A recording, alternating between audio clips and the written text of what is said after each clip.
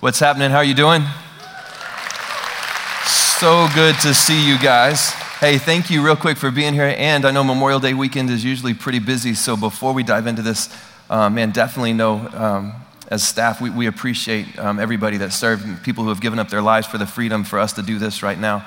We don't take any of that for granted. So, man, if you have active military in your family, if you're serving, if you have family that's fallen, please remember today, and this weekend, just to remember, this isn't free. This is because somebody gave up their freedom so we could have ours. Glad you're here serving with us today, and a part of this, definitely have to say hello to Santan, Scottsdale.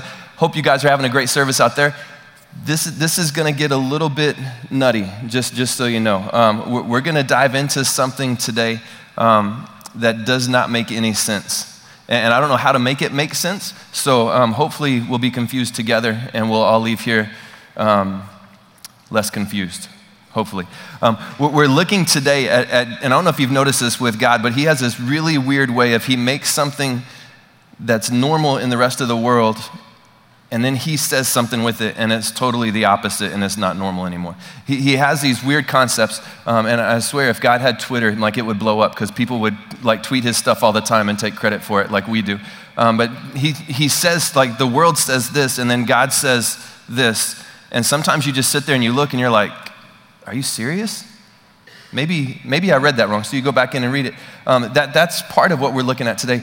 Today we're going to look in the weird way that God has called us to love people, and it's super strange. And in studying and kind of preparing for this, what I did to get ready, I drank a lot of energy drinks, and then I went out to places where there were a lot of people and just watched, which I realized when I said that earlier just how creepy that was and why people had weird reactions to me. It makes so much more sense now.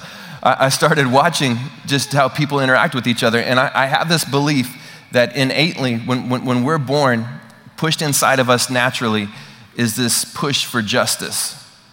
We have, and all of us have it. So it doesn't matter if you're rich, if you're poor, it doesn't matter where you're from, it's worldwide. I think when we're born, we have this desire that's pushed inside of us for justice. And I believe that if you look at little kids, you get a 2-year-old that's just learning how to walk and can barely do some things. You steal a toy from them and they're like a puma. They're jumping around like scissor kicking. They're running faster than they've ever ran before. They're taking things back. They're saying things. Their vocabulary increases. Their agility, it's just nuts. And it's because their justice has been stepped on. And now they're trying to figure out how to make that straight, because inside all of us, we have a desire for justice. But it doesn't stop with kids. It's more fun to mess with kids because it's safer, but it continues into adulthood. You do it. Somebody's pulling, you're on the 202 in the HOV doing your business. You're going like 90 like you're supposed to in the HOV. Somebody pulls in front of you going 40. Your justice has just been trampled on. So you do what any good Christian would do. You get right on their bumper to tell them about Jesus. Or you fly around them real quick and slam on your brakes so they can see your Cornerstone sticker so they know where to come on Sunday. You don't look at them, and nobody ever pulls out in front of you, and you don't think, oh, bless their heart. I bet they're in a rush to get to the bookstore at the church before it closes so they can buy a Bible and read through it in a year. And you don't think that. You think, what is this jackwagon doing pulling in front of me? Do they not understand how busy I am? And so we act out in a way to justify the injustice that's been done to us. It's called retaliation.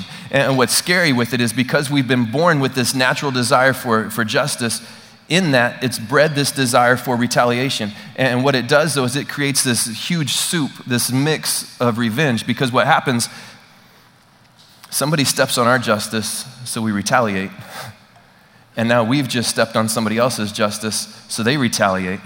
And now our justice has just been stepped on again, so we retaliate. And before you know it, revenge is involved, and it just messes up everything. And it makes you bitter and angry, and you wind up living by yourself with like 60 cats. And it's scary because that loop never ends.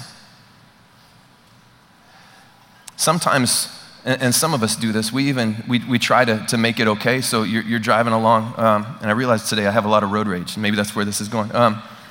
You're driving along, and maybe you're the one that pulls out in front of somebody, and you realize it, and this very seldom happens, but you realize that you were at fault, so you give them kind of the, ooh, I'm sorry wave. And that does one of two things. Usually, either the person behind you, they see that, and they think, oh, okay, and then you're fine with it. Or they see that, and they think, what is this guy doing? Did he just flip me off? What just happened?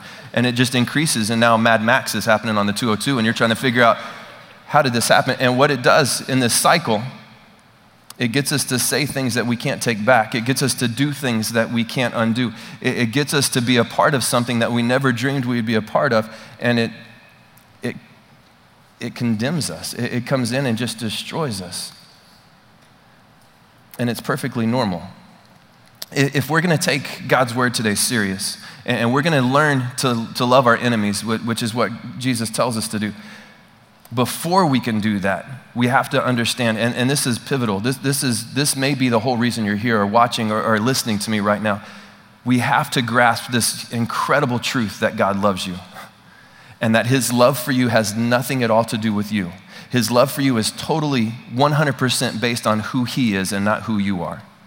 He loves us with this unconditional love, and it's like folded together in this really beautiful word called grace. And grace is incredible. Grace is this word that means you get it, but you don't deserve it. Grace is where you're given something that you had no way of earning. Grace is something that's so beautiful that you'll never be good enough that you deserve grace. Grace is so amazing. It covers all of our sins. It totally is how God looks at us and loves us. It's how we do things that are wrong in front of God, and he looks at us, and instead of being full of vengeance on us, he looks at us with love and compassion and mercy. And it's all wrapped around this beautiful word called grace. If we don't understand even just a little bit of grace, if we can't open our eyes to even just a squint as to what that word means, we're never going to understand how to love each other. So, to understand grace, I asked a friend of mine to help out, because I think this will make sense. So Cole, come on up, man, and help me out. Help me welcome Cole up here real fast, guys. Cole, come on up, dude. So you probably recognize Cole.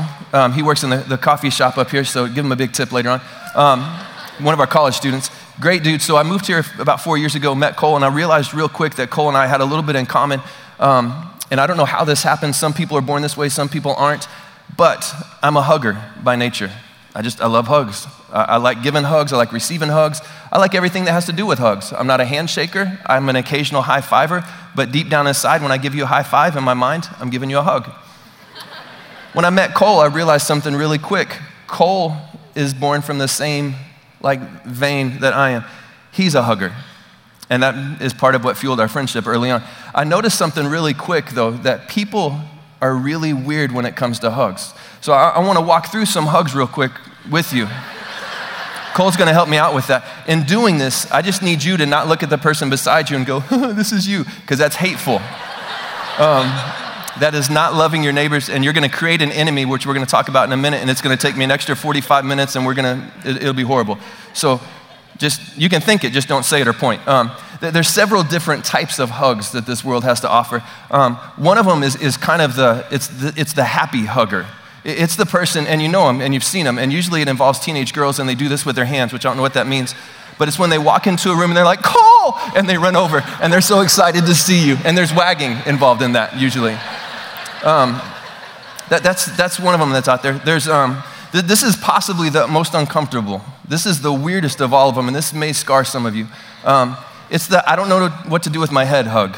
And that's where you're going in and you're trying to hug, and everywhere you go, it's like a serpentine dance. All right, quit, you're freaking me out. You don't know what to do, and it's just there. Guys are big on this one. It's the bro hug, and that's where we go in and we're like, sup, dude? It's a pat, and I don't know what sup means. I think sup is like, how are you doing? Did you see the fights? I got to change the transmission in my car. My dog ran away. Sup can mean anything, but we throw that in there. There's several different types. There's the people who don't like hugs. You're my favorite. It's the people who they can't embrace the hug, and so when you go in for the hug, they don't know what to do, and you're trying, and it usually ends in a handshake and a hand hug. So just so you know, when I wrap this hand around yours, I'm hugging you. You just don't know it. That's what's happening. There's lots of different ones. There's also the over-hugger. These are the people who abuse hugs. These are the people who have taken something beautiful and take advantage of it. These are the guys that when they're coming in, like, Cole, what's happening, dude? Hey, how you doing, man? Good to see you.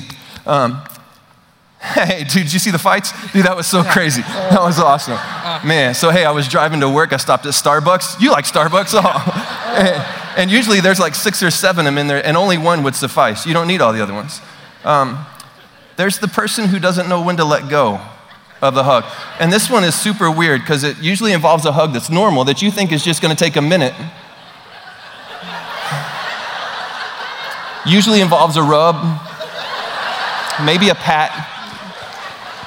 And every now and then, and this is usually where it breaks, there's a, Yeah, if there's a, no, that's good. Oh, okay. If there's a sigh, it's too far. And then as Christians, because we had to take this to a whole new level, we do something totally different just because we're Christians. So we invented this hug that makes it totally safe for everybody. It's called the side hug. And because we all know that side hugs make friends and front hugs make babies. So we come in from the side like this.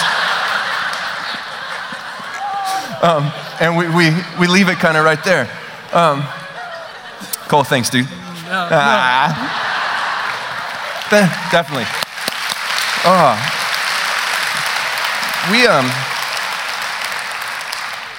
We have taken this beautiful gift called grace, and for many of us, we treat it like a hug. It's super uncomfortable. It's uber uncomfortable. It makes no sense to us. We don't know where it's going to go, and we don't know what to do with it. And so we treat this beautiful gift of grace that God's given us just like that. Some of us run from it. Some of us don't want anything to do with it. Some of us, because we see what God has done in our life and we remember how far we've gone, man, we run and we embrace grace with all that we have. Some of us fight it. And if we fight God's grace, we can never understand how to show His grace to others. And that's kind of where this starts. So, man, if you've got a Bible, go to Matthew 5. We probably should pray again just to help get some of those images out of your mind. Go to Matthew 5. We're going to be at the end of Matthew 5, starting in verse 43. We're going to look at something that Jesus said that totally, it's weird. It doesn't make sense, and I don't get it fully, but I want to. Matthew 5, starting in verse 43. Jesus starts with this. He says, if you've heard that it was said, love your neighbor and hate your enemy. And this makes sense. It doesn't matter who you are. You can believe in Jesus. You can not believe in Jesus. You can just have woken up and thought you were at a movie theater and accidentally walked in here. This verse makes sense to you. Love your neighbor and hate your enemy. Let me explain who those are. Your neighbors are people who think like you. Your neighbors are people who root for the same football team. It's easy to love them. They're people who have the same ideas or mindsets that you have. Your neighbors are the people that don't annoy you when they talk to you. Your neighbors are people that when they call you and you pull out your phone, you're like, oh, and you're excited and you actually hit like talk instead of decline. Your neighbors are people that when they walk in the room, you enjoy their company. Loving your neighbors is easy. And think through for a second, people in your life that are easy to love, these are your neighbors.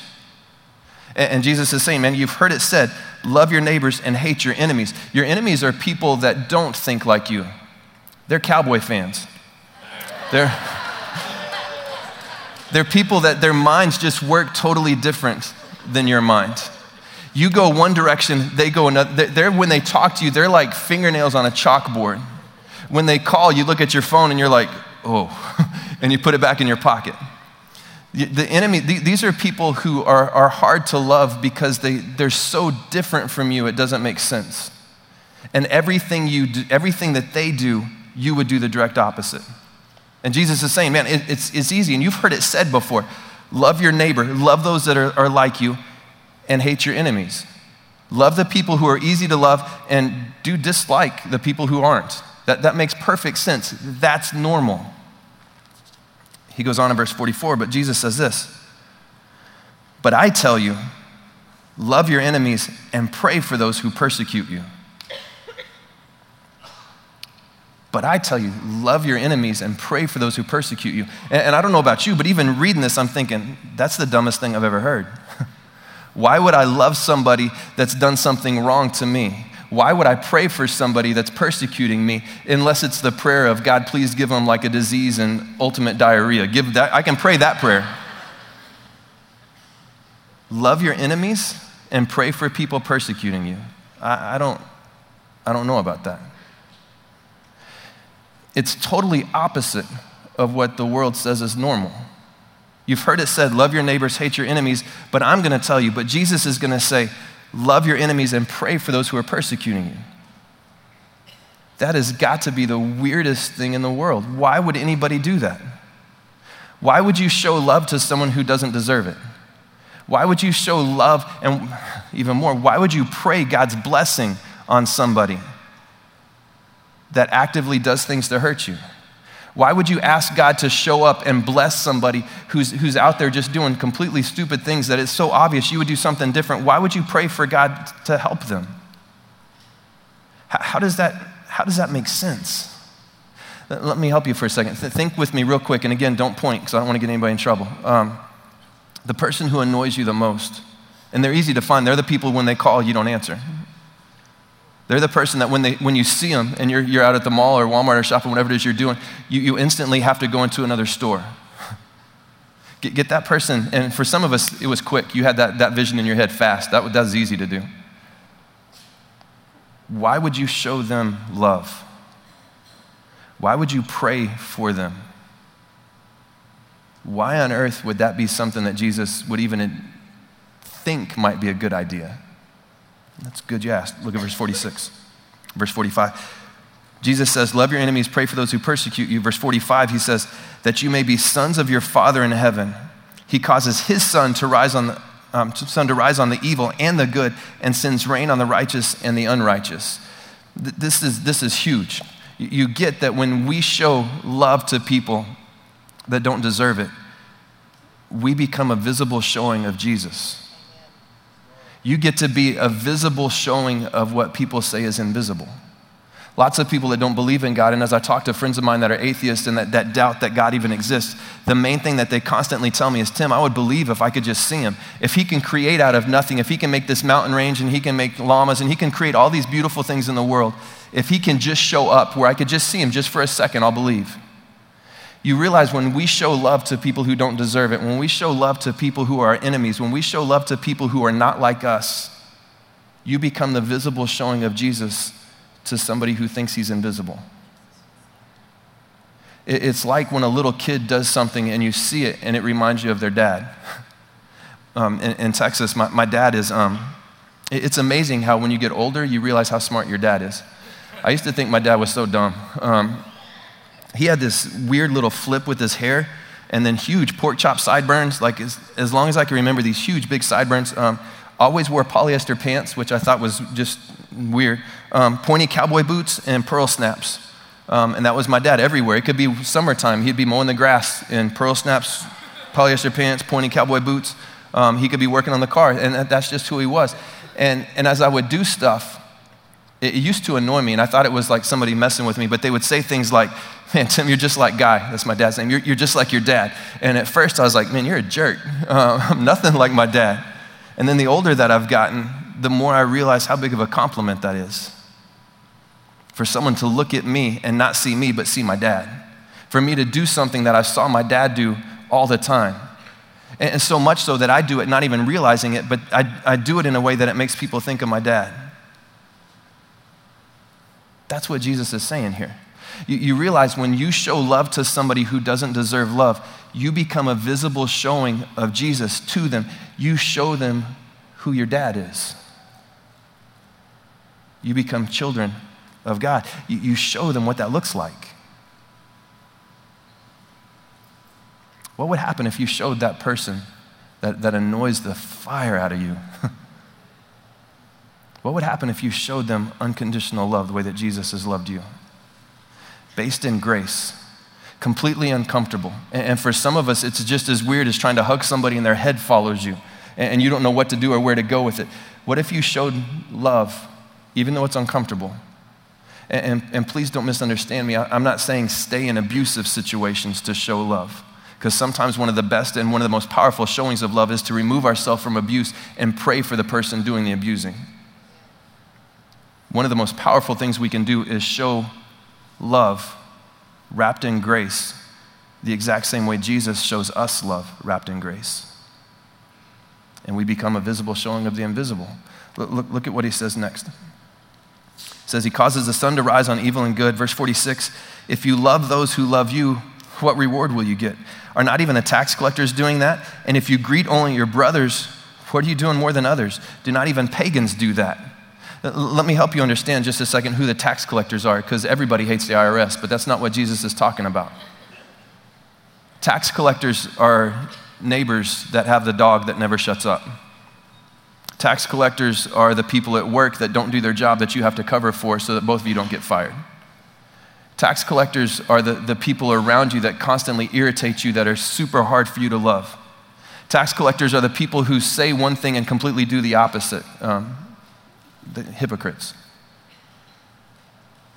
Jesus is saying, man, even people that are out there, they love people that are easy to love. He even says, even the pagans do that. Even people that don't believe in Jesus love the people who are easy to love. How are you showing the world anything different? How are we being different than normal by doing exactly what everybody else does? I had this guy come to my door several years. It was before I moved here. I was a pastor at a church in Texas, and I'll never forget this day. I was actually we had Saturday service, and I was going to do a Saturday service, and was getting ready, was dressed probably a lot like this. Dude knocks on my door. He was going house to house, telling people about God, which sounds like a great thing at first. Dude knocks on my door, and I remember opening it, and he looks at me and goes, do you know where you'd go today if you were to die? And I thought, that's weird. How are you doing? And I didn't even know his name yet, and I'm already going to die. So we start talking, but I've done this enough. I knew where he was going with it, and I knew what he was doing, and I could tell by how he was dressed. Anybody in a sweater vest and like pleated jeans and their hair that parts super tight to the side, and they're carrying a big satchel and have this Rubik Cube thing that has a cross on it, I know just exactly what you're doing. And he was coming to tell me about Christ. And knowing this, I like to mess with him, just because I didn't have cable, so this is what I did for fun. So he's like, hey, do you know where you'd go if you were to die today? And I was like, no, tell me. He's like, well, you're going to hell. I thought, wow, I'm Tim.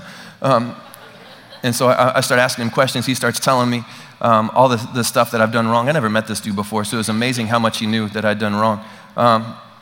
And time's going on, and I realize I'm about to be late because I'm going in for a service, so I finally have to stop this dude. I'm like, hey, man, I was messing with you, so I'm sorry. I'm really not going to hell. And I begin to regurgitate every VeggieTales, every VBS, every class I took in school, every verse I've ever read in the Bible that talks about how my life used to be this way, but I trusted Jesus with it, and now I'm a new creation, how all the sin through God's grace, all of the mercy that God poured on me, how it cleaned me, and how I used to be this, but now I'm still screwed up, but God loves me, and this is me. And I told him all of these things, and this is who I was, but God loves me so much, and I'm a son, man, I'm a child of the King of the universe, and actually when I die, I know exactly where I'm going. I'm going to stand before my Creator, and I'm going to get to see face to face the God who saved my life. Thinking that was a powerful response. And I'll never forget, because the guy goes, son, do you know where you would go today if you were to die? And I thought for a second, that's when it hit me. He's judging me on how I look, because there's probably not, I shouldn't go to heaven because of this. And I get that. And we do that. We see people and we judge them on how their appearance. We judge people based on color of skin or what they look like, if they have tattoos, if they don't, if their hair's the right color, if it's the right length, if they're from the right social class. It's easy to do, to look into that and be judgmental.